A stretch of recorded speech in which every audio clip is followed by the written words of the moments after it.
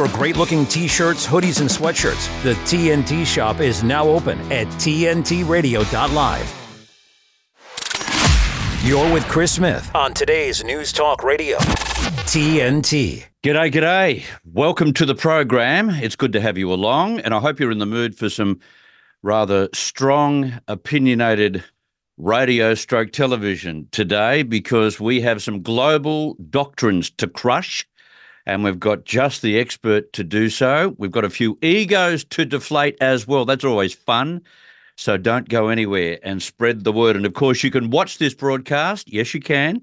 Even if you may be listening as I speak, you can access our video streaming on all major video streaming platforms. That's right. So X, look for TNT Radio on X, look for TNT Radio on Facebook. You can look for it on Rumble. You can look for it on YouTube. You can come to our app, tntradio.live, or you can also go to our website as well and watch what we do here at TNT. Now, shortly, the fallout from Donald Trump's victory in New Hampshire. Wait until you hear what his son Eric had to say in an exclusive interview he conducted with Nigel Farage. I'll play some of that for you. And that pathetic former Trump communications spokesperson, yes, Anthony Scaramucci, he has somehow found someone who wanted to air his dirty laundry, or at least his dirty feelings towards Donald Trump. He's done so, and I'll play you a little bit of that and show you why he is completely and utterly wrong. And the very best analysis, I think, after New Hampshire came from one of my favourite political commentators, Charles Payne. We'll get to that firstly. But my special guest today will be global crisis consultant Omar Khan. Now, Omar is a man with his finger very much on the proverbial pulse of the world. His firm, EP Global, teaches better decision-making and leadership, and couldn't we do with a bit better version of that? And he's got plenty to say about the state of our fragile world and the men who put their egos before the better good. Now, after what has been a, disastrous week for Israel, I thought we'd check in with former ADF intelligence officer and Middle Eastern expert Shane Healy. He'll be on in this edition. We will get the latest from Gaza. We'll discuss whether Israel is losing the war, as some military experts are predicting, and terrorists who leave the prison system. Happens in every country, almost on a weekly basis. How do you trust them? Can you ever trust them to behave like a normal human being, but also a citizen? Is that possible? I'll speak to Shane, who quite often is tasked with assessing whether someone is a risk or not just before they're released from prison. That's exactly the work he has been doing this week. And from down under, the Chief Libertarian John Ruddick, MLC, will be on the program. A smorgasbord to discuss from the Southern Hemisphere, from the teaming up of former US Secretary of State Mike Pompeo with former Australian PM Scott Morrison. Yes, Scott Morrison has, as we heard in the news throughout the last 2 days, he has decided to pull the plug, resign from Parliament. There'll be a by-election, as there always is, because they do it at their own choosing as opposed to thinking about what it costs the taxpayer. But anyway, Morrison is going to work for Pompeo. How will that work? Or has he been lining up that kind of job for quite some time? And the latest hateful criminal act by protesters who detest colonialism. I don't know what kind of world they want to live in. Maybe colonialism isn't for them. Well, surrender all your clothes, your mobile phones, your homes, absolutely everything, and go and live in a primitive landscape. And we have your good selves, some of whom I hope will be jumping on our talkback lines and telling us the truth and having your say, expressing your opinion. And you can do that by phoning in from the United States or Canada on 1-888-201-6425. You can do so very early in the morning in the UK, just gone 4 a.m. on 033 0024 1026, and from Australia and New Zealand on 1800 670 310. Looking forward, as always, to speaking with you and hearing what you have to say. You're with Chris Smith. We're broadcasting live on the Global News Talk Network, TNT. Be a part of the conversation. I want representation I can trust. Have your say. Biden isn't doing enough. This is today's News Talk Radio, TNT. Well, if you've done what I've done and read just about everything in terms of what people thought and how they reacted to the win in New Hampshire by Donald Trump, you'd probably come to the realization that universally it was regarded as an easy, comfortable victory. Now, I could also play you a montage of commentary from the mainstreamers who are literally quivering about Trump's ascension, and they are freaking out, literally freaking out. But I won't bore you with the negatives. The irony is that the media itself has assisted Trump's momentum by deviously colluding to take him down. That's what they've done. They've gone all out to take him down. They've conflated his legal misdemeanors. They've tried to convince Americans that Trump was coming to destroy the Constitution, to tear down the Capitol building and jail every living Democrat. I exaggerate slightly to make my point. All of that fanciful Trump derangement syndrome only turns the public behind him, not against him. And let's not underestimate the appalling personal performance of one Joe Biden. The president is not the same man who campaigned leading up to the election of 2020. That is significant. And the public knows it. They see it. They hear it. And I was drawn to an interview conducted by Nigel Farage in London with Trump's son Eric this week. Here he is explaining what a weak US president has done to the once great superpower. I don't. If you can't walk up the stairs to Air Force One, if you can't walk across a room, if you can't get off a stage, I don't mean to disparage because that's not my style, but that's a rigorous job. I saw what my father went through every single day. It's the toughest job in the world. These are real decisions every second of every single day, real leadership, and it's tough. And I just don't think he has the stamina. Yeah, that was something I should have played a little bit later. But what I wanted to play is the next piece of audio, which is from Eric Trump. And Eric talks about how America was once a great superpower, but now is basically doomed. Have a listen to what he says. America is the epitome of power and might and keeps so many seams together. And all of a sudden you start seeing a weakness. It's really coming from one person. Well, and those fissures start to crack. And then you see instances like what we're seeing in Israel. And you know what the sad thing, Nigel, about the Israel conflict is?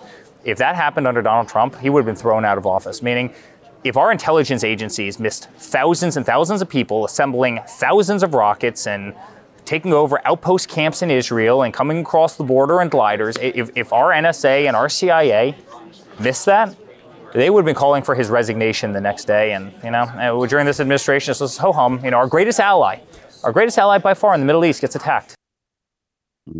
He's right. It's true. Trump would have been blamed for this abominable failure of intelligence. But of course, the media let Biden through the gate on that one. But on the same day that Eric spoke there, betting company Betfair revealed that punters around the world were now placing more bets on Michelle Obama becoming president than Biden. 10.9% of bets on the Betfair exchange market this year so far have placed on Michelle Obama. What do they know? Punters are often not wrong. Biden, who's actually running, has only had 10.6% of bets placed on him. What does that tell us all? Eric Trump doesn't even think Joe will be the Democratic nominee, as you heard a little bit earlier with that first piece of video. And have a guess who else has surfaced in the media after the New Hampshire result. Mr. 11 days in the job, the former director of communications under President Trump, the eternal hater, Anthony Scaramucci. Mr. Mucci. He must be concerned about Trump's numbers and his ascension at the moment because otherwise he wouldn't come out of hiding. He's now back on the media stage campaigning for Biden. I'm choosing the person that's going to preserve the American institutions of the democracy and the American system. Mr. Trump has already said that he doesn't want to do that. He wants to be dictator for a day. He wants to expand the executive powers. He wants to persecute. He wants to use what has typically been an agnostic Justice Department, but he wants to use that to persecute his political adversaries. This is not stuff that the UK the rest of the world, our European allies, our global allies, will think highly of once he's in office. And so I'm speaking out against it.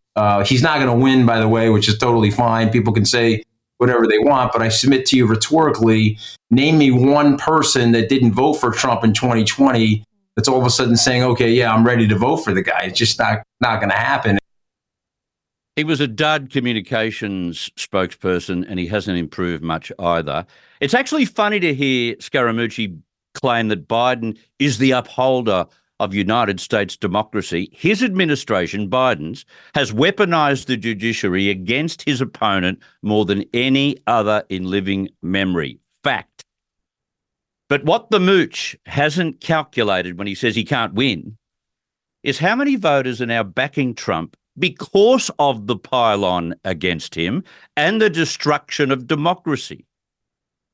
He talks about, who would? Well, firstly, there's that particular invitation. The invitation is, well, we're going to knock down democracy in the judiciary to ensure that we don't have Donald Trump as an opponent, and the mob don't like that stuff. That's what's elevating Trump. And it was a point made on Fox News yesterday, forcefully and brilliantly by journalist Charles Payne. I had a segment coming up, so I Googled Biden hates MAGA. Nothing but articles after articles after articles. He has expressed hatred for half of the country. Those articles? It doesn't matter. Look and it's at not. him. Because the bottom line is he says it. He has vitriol for them. And so does MSNBC, and so does CNN, and so does the New York Times. They have vitriol for half of the nation. They don't look at them like fellow Americans, and it's unfortunate. They try to paint them as racist. All the things that they do to their fellow Americans who simply want a safe home, a safe community, for their children to have prosperity. They want the same thing. Brilliant. He nailed it. Bullseye. The American public showed in 2016 that they won't stand for any kind of candidate, whether that candidate be the president or not, who considers them to be deplorables. We found that out in 2016. They're doing it again to the members of MAGA, and they won't stand for it either. Meanwhile, by the way, Donald Trump has hit his shortest odds to win the election yet at 6-4. That is a very powerful lead in just a 3-horse race. This is TNT. TNT's Steve Malzberg. If a president could be prosecuted for things he did, which he believed and was advised by his lawyers, what was the duty of the president to do, and then after the fact, after he's president, he could be prosecuted. The example has come up today many times. Well, when Joe Biden leaves office, he could be prosecuted for not securing the border. Barack Obama okayed drone strikes against American citizens overseas. He could be prosecuted for murder. I mean, this opens up a whole can of worms. Pandora's box, I think, is the term that Trump used. Steve Malzberg on today's News Talk, TNT. I'm just going to do a little voice up. 1 month on TV. I wanted to alleviate my pain. I also didn't want to be who I was. I always just felt like there was just something wrong with me, and I was trying to figure it out, and I used the internet to help me do that. Seemingly out of nowhere, we've suddenly seen a huge spike in media depictions and social media depictions of transgenderism. It's even reached the mainstream advertising world. The people who are consuming this are children, 13, 14, 15 years old, and it's so easy for them to literally be groomed. I just woke up one day, looked at myself in the mirror, and asked myself, what the heck am I doing? When trans-identified kids are referred to specialized gender clinics, they're often told that they're going to get comprehensive, multidisciplinary mental health assessments. We know that that's not true. I was easy to manipulate. The ideology that has become dominant at these clinics is that trans kids know who they are, and therefore to question them is completely taboo. My childhood was ruined. Who's there for their detransitioning? Nobody. Nobody would help me because they had more concerns of me reversing everything. Did this thing to alleviate this gender dysphoria that wasn't there before, but you made it into a problem, and now your body image issues are worse. That's not supposed to happen. What do we do now? D-Trans, the dangers of gender-affirming care. For more information, go to prageru.com. Are you sitting comfortably? Oh, yes, yes. Then I'll begin. Even when you're just sitting around, we're rocking the talk. Today's News Talk Radio. TNT. A lot of things have happened in the last 48 hours in reference to EVs, electric vehicles. There's been a major statement made by the chairman of Toyota, which I want to tell you about. And on top of that, if you're living in freezing cold conditions in some part of the United States right now, and you just happen to be the unfortunate soul that has an electric vehicle, what's happening? Yes, your vehicle is dead. It's a dead robot, and you can't get a charge from anywhere if it's covered in ice. I'll get to that in just a moment. Now, earlier this week, World Health Organization Director General Tedros Ghebreyesus warned that the global pandemic agreement is at risk of going nowhere. Now, if you've been following this program, that would be a great pity to me. Not. He claimed that established viewpoints and a torrent of fake news, lies and conspiracy theories had slowed the momentum. Now, when it comes to fake news, perhaps Tedros should be looking at the WHO itself. My next guest, live from Colombo in Sri Lanka, will discuss this and a whole heap more. Omar Khan is a global crisis consultant who's advised clients in the United States, the UK, Europe, South America, South Africa, the Middle East, Southeast Asia, Asia Pacific, including Australia, on leadership responses to opportunities and crises. His firm, EP Global, seeks to convey better information for better decision-making. Wouldn't that be an improvement on what we have at the moment? Omar Khan, welcome to TNT. Thank you, sir. I'm glad to be here with you. Thank you very much. Let's begin with the WHO and its attempt to become what I described as the government of all world governments when a health crisis next occurs. Let's listen to some of what Tedros said. This work is not easy, and it's occurring in a very difficult environment. The IMB and the IHR working group are operating amid a torrent of fake news, lies, and conspiracy theories.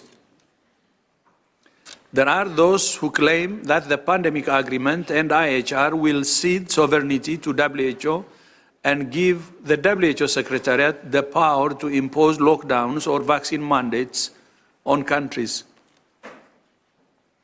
You know, this is fake news, lies, and conspiracy theories. Where is this up to? I'm not a fan of an additional agreement to give the WHO any power whatsoever. Mm-hmm. Where's it up to, given what he's just said there, do you think? Well, he's a master of telling partial truths. And so they skate on thin ice when it comes to this. I mean, what he means is there's an intervening step. You would have to classify a crisis as being of a certain texture before the WHO's pandemic preparation guidelines would be invoked. So they wouldn't have direct authority. I mean, it's not like they would call Downing Street or the White House and say impose lockdowns. But they would claim that the conditions have been met, where that is, as per the treaty, the guidelines they should follow. I mean, let's just lift the lid. After World War II, we had a very clear Declaration of Human Rights, as you know, 1948. And it said there would be no totalitarian rule. All are equal before the law, I'm quoting, are entitled without any discrimination to equal protection of the law. All are entitled to equal protection against any discrimination. WHO has now removed the language, proposes to remove the language, that says with full respect for the dignity, human rights, and fundamental freedoms of persons, and wants to replace it with equity, coherence, and inclusivity. Now that, to me, is a chilling redrafting and tells you everything you ought to know about what's happening here. Because those are vague terms, equity, coherence, inclusivity. Well, then as an individual, you're out of luck. Exactly. You're out of luck. That's a very good way to describe it. It's not just an individual getting carried away with their own self-importance. I get the feeling the entire organisation after the pandemic has got carried away with its own self-importance. Well, you see here, we're rewriting history now, right? Because if you looked at the pandemic, it should be a disqualifying performance for any organization. They should all be in the gallows. Yeah.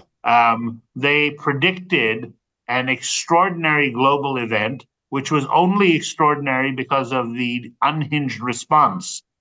There was nothing. This was a median influenza strain, 99% recovery rate for anyone below 65 who wasn't riddled with comorbidities. We had early treatments. Most of the deaths caused in hospitals were because of wrong treatments, ventilators, quack treatments like remdesivir and so on. And all the places that didn't use the vaccines, didn't have the money or didn't have the inclination, like most of Africa, did much better. Mm-hmm. So everyone who followed the WHO playbook had the most devastating stats. So why, even if pandemic preparation is required, and I don't for a moment cede that it is, why would you give it to a cockamamie organization that got every forecast, every prediction that backed vaccines that don't work? And all, so they, and I don't know if you've seen this, but in his statement, he says, the COVID pandemic destroyed economies. We can't let it happen. No, it didn't. You destroyed economies. Yeah.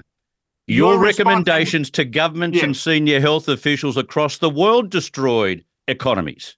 And the fact that they were for sale and had no vertebrae or brains. So we could have this, the 21st leader, no vertebrae, no brains, apply here. You can get voted in. It's nonsense. And if I can just add one more little bit to it, if you want to see in microcosm what this is like, you just go to my home country of the US, where the Department of Justice is still prosecuting individual dissidents. Mm-hmm. For what? For things like, say, having come up with a doctored, visa card because they had ideological, moral, or medical objections and still had to function. Now we are in a period where we know those vaccines didn't work, didn't help. Why are you still prosecuting them and exonerating the public officials that led to people's businesses being devastated? Absolutely. And everything else. Absolutely. That's what we're in for. I couldn't agree more. Meanwhile, the WHO has issued an urgent warning, Omar, over measles after what it says is an alarming nearly 45-fold increase in measles cases in Europe last year. The WHO believes that this is a result of fewer children being vaccinated against the disease. That can't be right. Well, there are two possibilities here.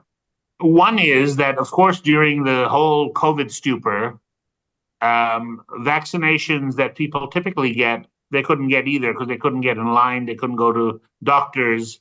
And I know that in places like South Asia, Southeast Asia, Africa, vaccinations that people do take were delayed, deferred, etc. So to the extent, that's one possibility, that people just didn't get vaccinations they should have gotten.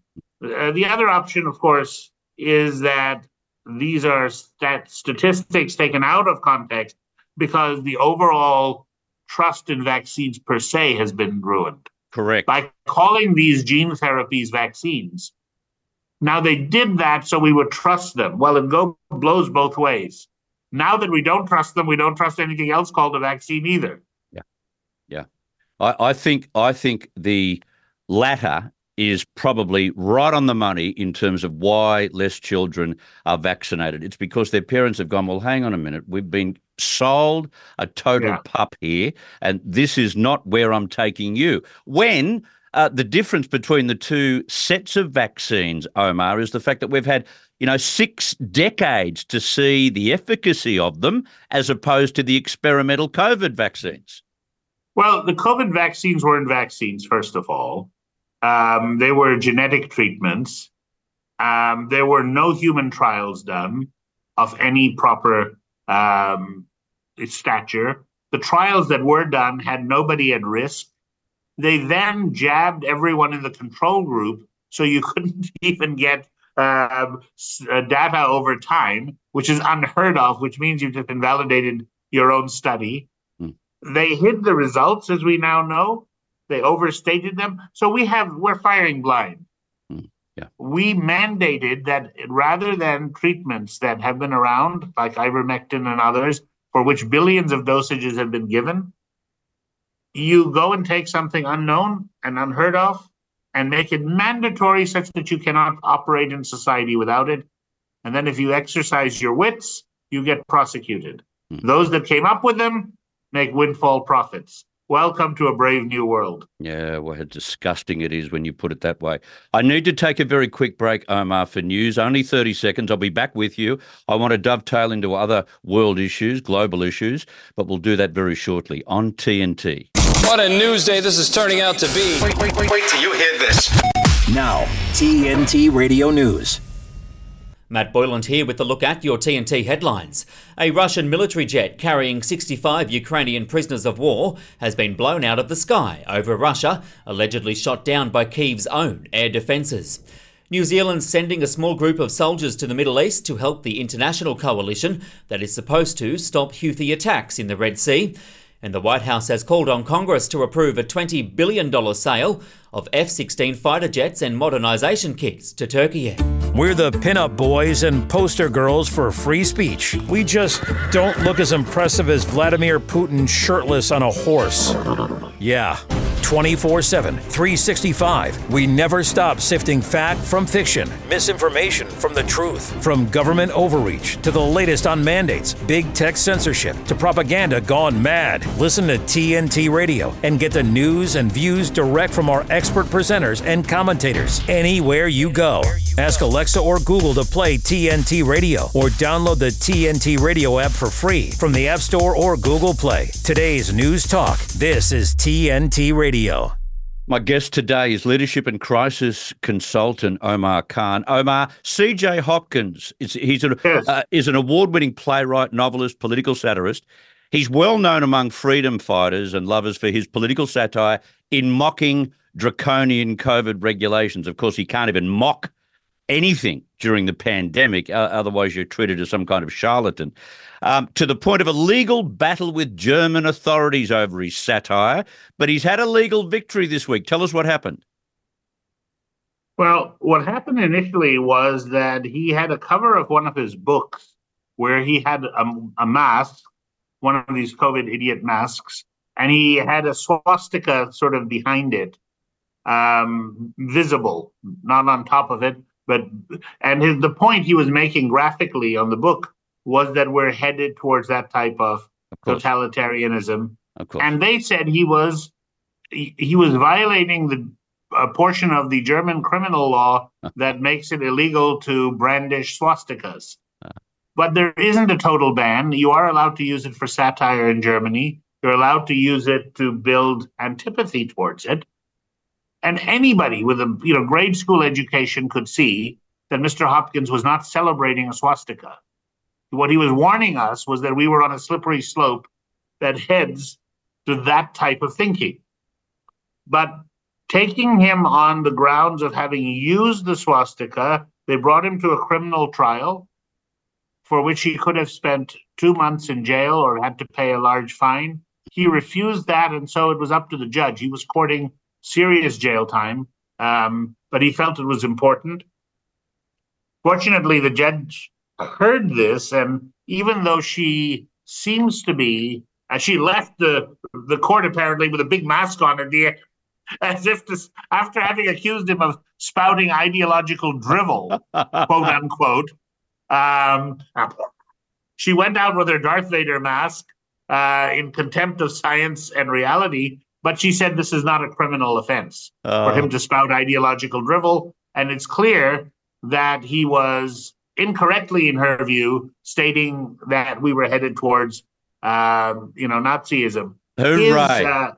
Hooray. I will say to your listeners, and viewers that his summation, which is available on his Substack, which is also available in the few media journalists who covered the trial, is a tour de force. And it would behoove everyone. I mean, he's a masterful writer, but one of the things he points out that he said, my Jewish wife is having to sit here in the court and have me explain why I'm not an anti-Semite.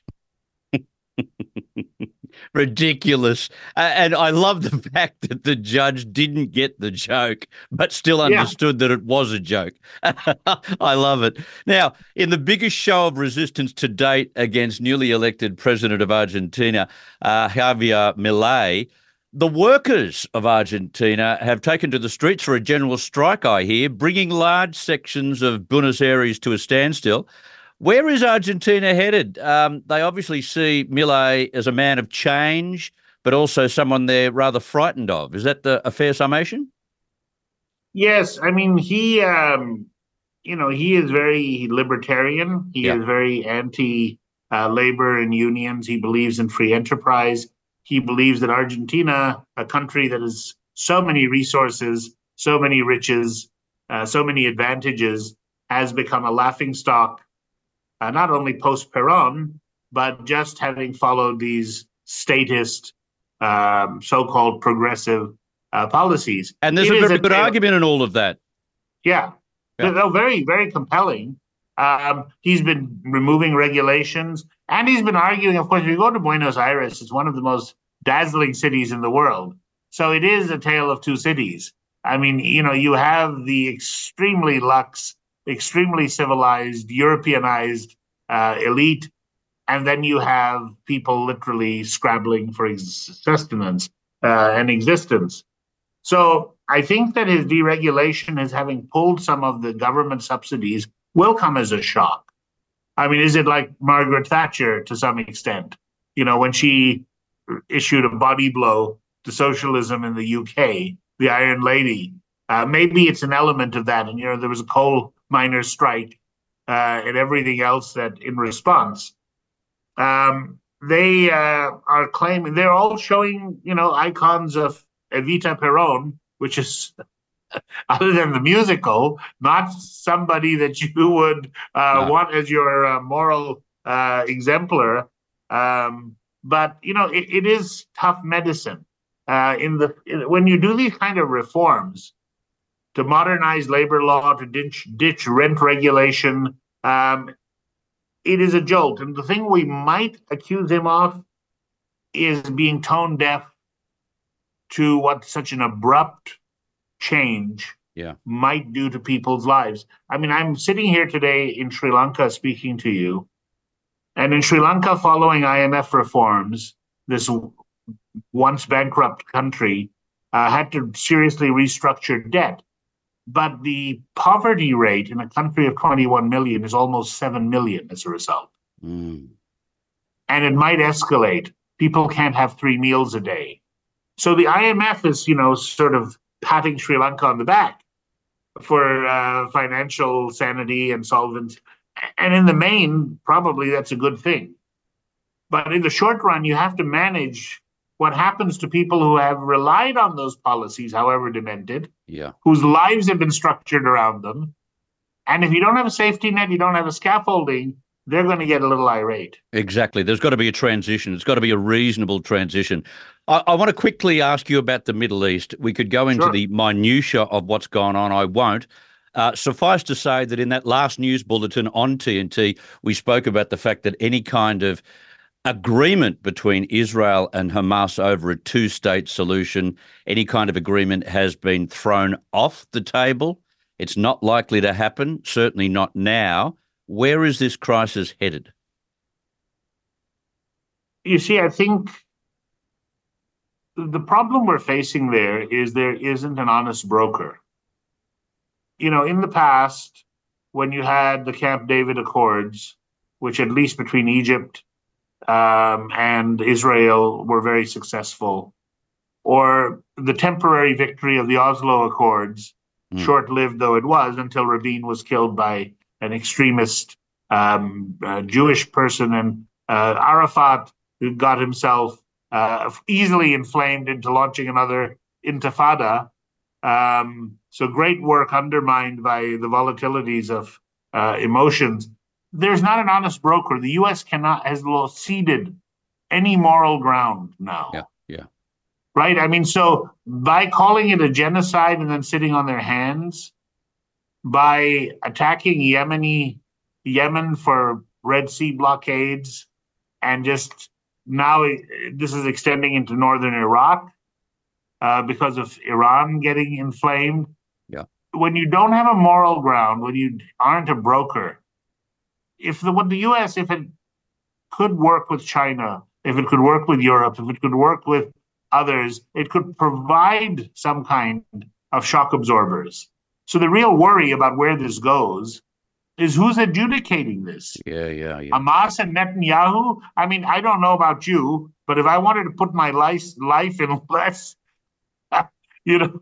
safe hands, I can't imagine a duo more than the Hamas leadership, and Netanyahu, who seems... No, thank you. When you say no two-state solution as he does, then what are you saying? You're talking about what, eradicating a people? If Hamas says, oh, now we're not going to allow for a 2-month ceasefire to return hostages, maybe one has to delve deeper in that they want genocide or they want this kind of bombardment taken off the table. Mm.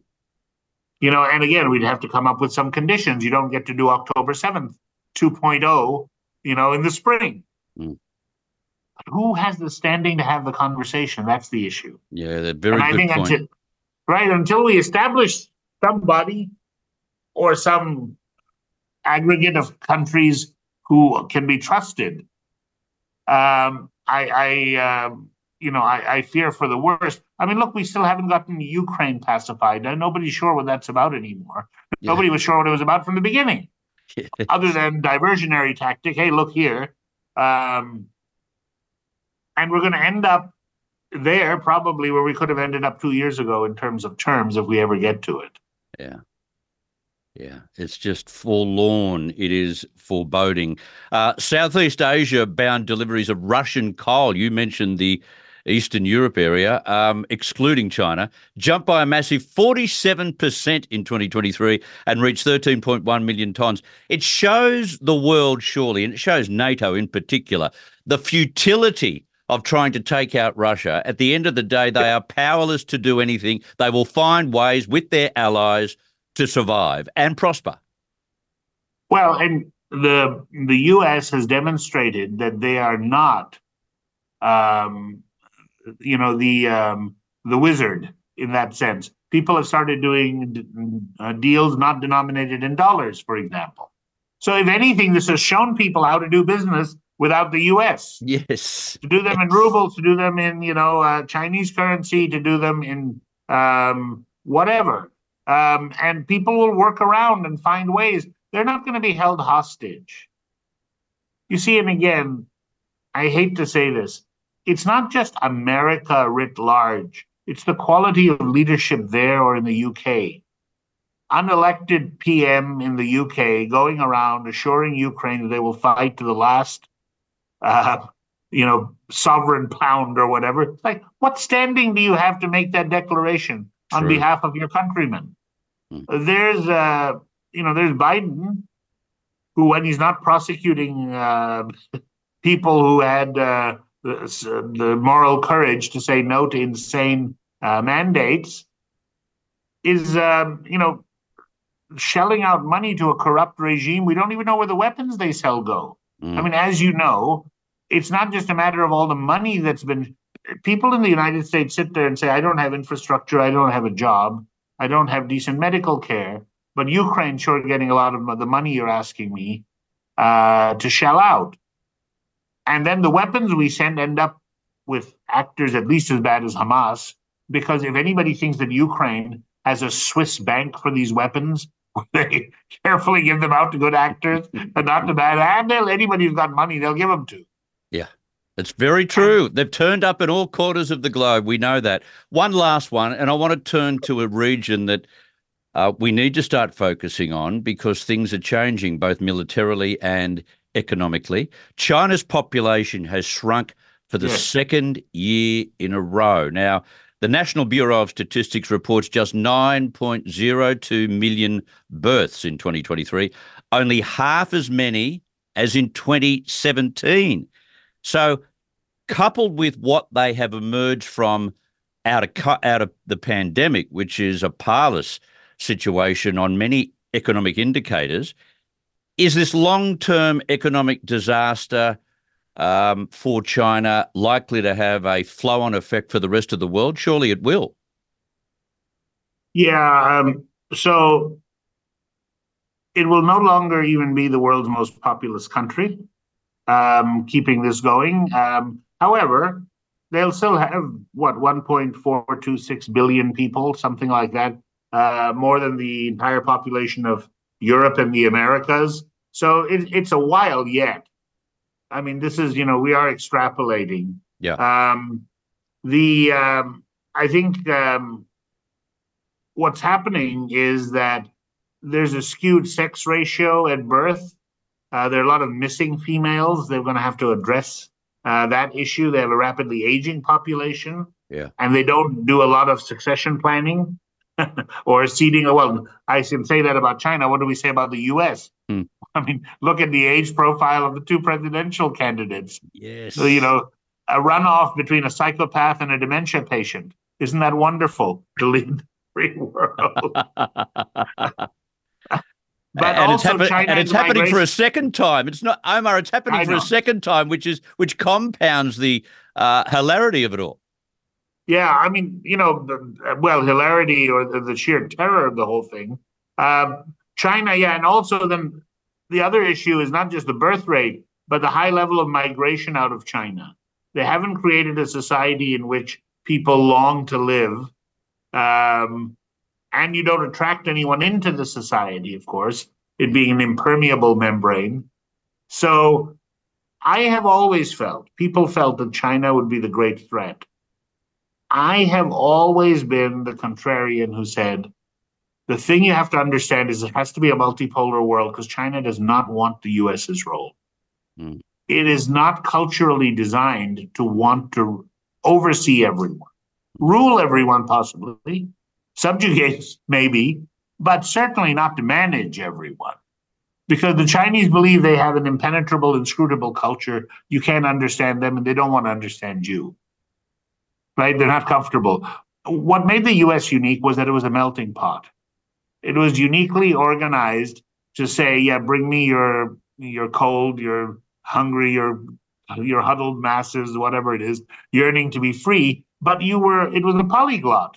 And so different cultural zones could exist. And in China, that's not the case. It was one of the things that held Japan back as well.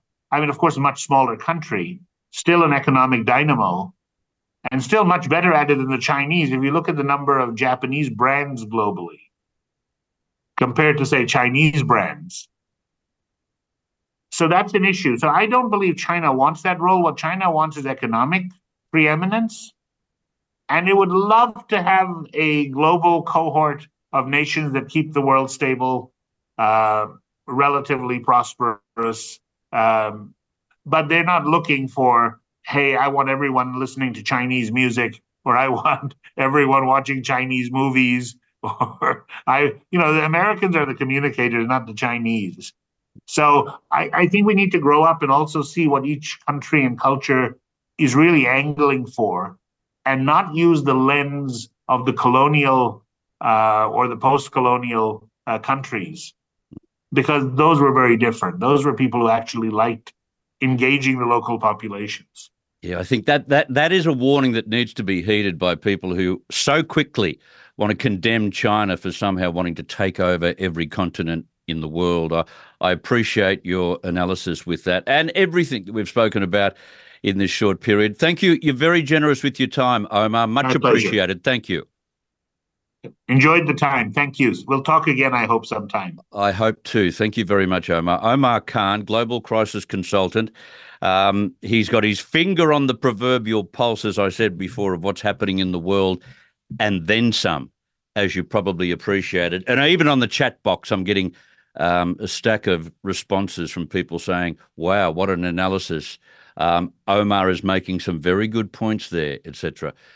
He sure is. Terrific to have him on the program. We'll take a break. If you've got something to say, love to hear it and love to hear from you right now. I'll also get to the fate of electric vehicles. Some very interesting developments there as well. You can dial in on the talkback lines from the United States or Canada on 1-888-201-6425, from the UK on 033 0024 1026, and from Australia or New Zealand 1-800-670-310. This is Chris Smith on TNT. When a crisis hits close to home and across the globe, nonprofits are on the front lines, ready to serve. Keep coming. The demand for charitable services has skyrocketed, and nonprofits are rising to meet the needs. Healing, nurturing, rescuing, honoring, protecting, caring, inspiring. The work of philanthropic organizations of all sizes, across all missions, has never been more important, and it's donors and volunteers like you who make all this possible. Thank you. Together, we change the world. The Nonprofit Alliance. It's been said that when someone you love has Parkinson's, you have Parkinson's. The truth is, Parkinson's disease doesn't just affect the diagnosed. It affects everyone who supports and helps care for them. Worldwide, over 10 million people are living with Parkinson's, a neurological disease that affects movement. And with so many places to search for information, it can be difficult to know where to begin. The Parkinson's Foundation has answers. Answers for everyone in the fight. We can help you understand the disease, help you find expert care, give you tips for living a better life, share the latest research, help you find local support, and there's a free helpline you can call. Find your answers and join us in the fight against Parkinson's. To learn more, please go to parkinson.org or call 1-800-4PD-INFO. The Parkinson's Foundation. Better lives together. This is the Chris Smith Show on today's News Talk TNT Radio. Okay, I've got a few very important things to convey to you, including on electric vehicles. Now, the Toyota chairman, Akio Toyoda, by the way, just on a trivial basis, you know that the chairman of Toyota, TA, has a surname spelt Toyoda? You know that? Well, apparently they changed it to TA because Toyota itself, using that spelling in Japanese, was a measure of luck. So that's why they changed the D to T. There's my Trivial Pursuit suggestion for today. But electric vehicles, he said this week, will never dominate the market. When you hear your next climate change minister or environment minister talk about how EVs are going to be the only option, as they say in the UK, think about what Mr. Toyota had to say. Electric vehicles will never dominate the market. In the latest sign that car companies are backing away from the troubled technology. Battery-powered electric vehicles will only ever capture 30% of global market share, the chairman said. This is a fellow who would have vast numbers of staff researching, surveying and understanding the market to work out exactly what the future holds when it comes to EVs. He's the guy that has to put the company's profit into research and investment and the manufacturer of EVs. He should know more than just about anyone in the world. He's saying they'll only reach 30% of global market share. And yet, by 2030 was the rule that Boris Johnson brought down. In the UK, they're supposed to purchase EV vehicles only. But of course, that's all off the table. He said that the traditional fuel-burning cars, as well as hybrids and hydrogen fuel cell vehicles, and I've got a great deal of skepticism about hydrogen cell vehicles, would make up the rest of the market. The grandson of the founder of the world's largest car manufacturer said shifting towards electric vehicles is not the answer when 1 billion people in the world are living without electricity. Listen to that for a second. 1 billion people in the world are living without electricity. That's an obvious reason why it could only ever get to about 30%. Certainly wouldn't make up half of the vehicles on the road. But add to the fact that if you are trying to pursue baseload power answers and you get rid of your coal and you get rid of your gas, which is what everyone wants to do, those who are green evangelists, that is, well, where are you going to rely on baseload power from? Is it nuclear? You got a chance. Is it renewables? You got no chance. It's never happened before. No country in the world has relied on renewables solely for baseload power. So if your minister or government is telling you you can, they're lying because it's never happened before.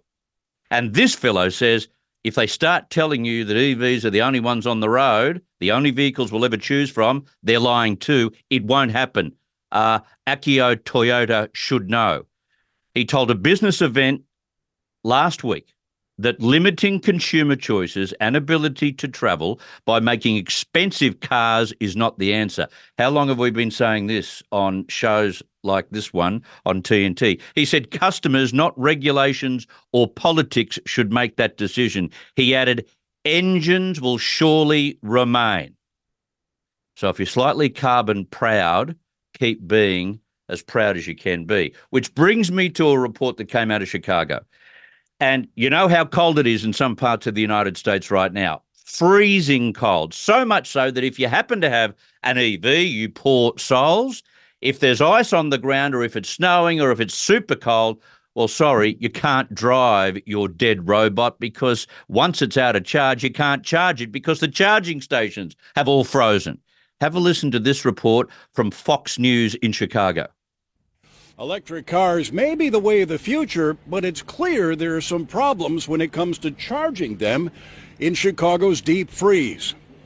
Oh, we got a bunch of dead robots out here. Dead robots. Dead Teslas packed the parking lot at this Tesla supercharging station in Oak Brook, a scene mirrored in other supercharging stations around the Chicago area. Man, this is crazy. It's a disaster, seriously. With temperatures falling into the negative double digits, these charging ports have stopped charging, leaving many Tesla owners stranded here in long lines since Sunday. Nothing, no juice, it's still on 0%, and this is like 3 hours this morning being out here, after being out here 8 hours yesterday. Has it been charging? No, not at all. It just isn't working? At all. It's just frozen, and so I'm getting it towed to the Tesla service center because that's my only option at this point. Adding to their frustration, they say, is that they're getting no help when they call Tesla for assistance. No response from Tesla. We have been suffering since yesterday afternoon. These are unusually cold temperatures, but do you find this acceptable? No, not at all. Not really. I think it's less on the actual vehicle and more on the infrastructure. Consumer beware. Be very, very careful about considering electric vehicles, especially if you're a resident of Chicago, but also if it gets cold where you live. And if you're in Australia, if you travel long distances, be careful about purchasing EVs as well because they don't have a great range. These are all the problems associated with what some politicians say is the way of the future, and some say it's the way of the immediate future. They are wrong. They are lying. Very quickly, this is great news out of Ohio. Ohio has banned gender-affirming care for minors and restricted transgender women's and girls' participation on sports teams, a move that has families of transgender children scrambling over how best to care for them. This is from AP, who don't take a side. which is good. They're a news reporting system. But this, to me, is wonderful news. The Republican-dominated Senate voted Wednesday to override GOP Governor Mike DeWine's veto. The new law bans gender-affirming surgeries and hormone therapies and restricts mental health care for transgender individuals under 18. The measure also bans transgender girls and women from girls and women's sports teams at both the K-12 and collegiate level. Now, that to me very clearly is a step in the right direction. If you don't allow teenagers to vote, if you don't allow them to go to the bar until they're 21, why are you allowing to have a say about changing their gender in their teen years or even earlier? It is ludicrous. These are, in some cases, irreversible prospects. Wake up. The world needs to wake up to this stuff. Get the psychiatrist in to treat these kids before you start changing their lives forever. We will take a break. We'll get to John Ruddick next hour on the program, so don't miss John, and plenty more coming up as well, right here on TNT.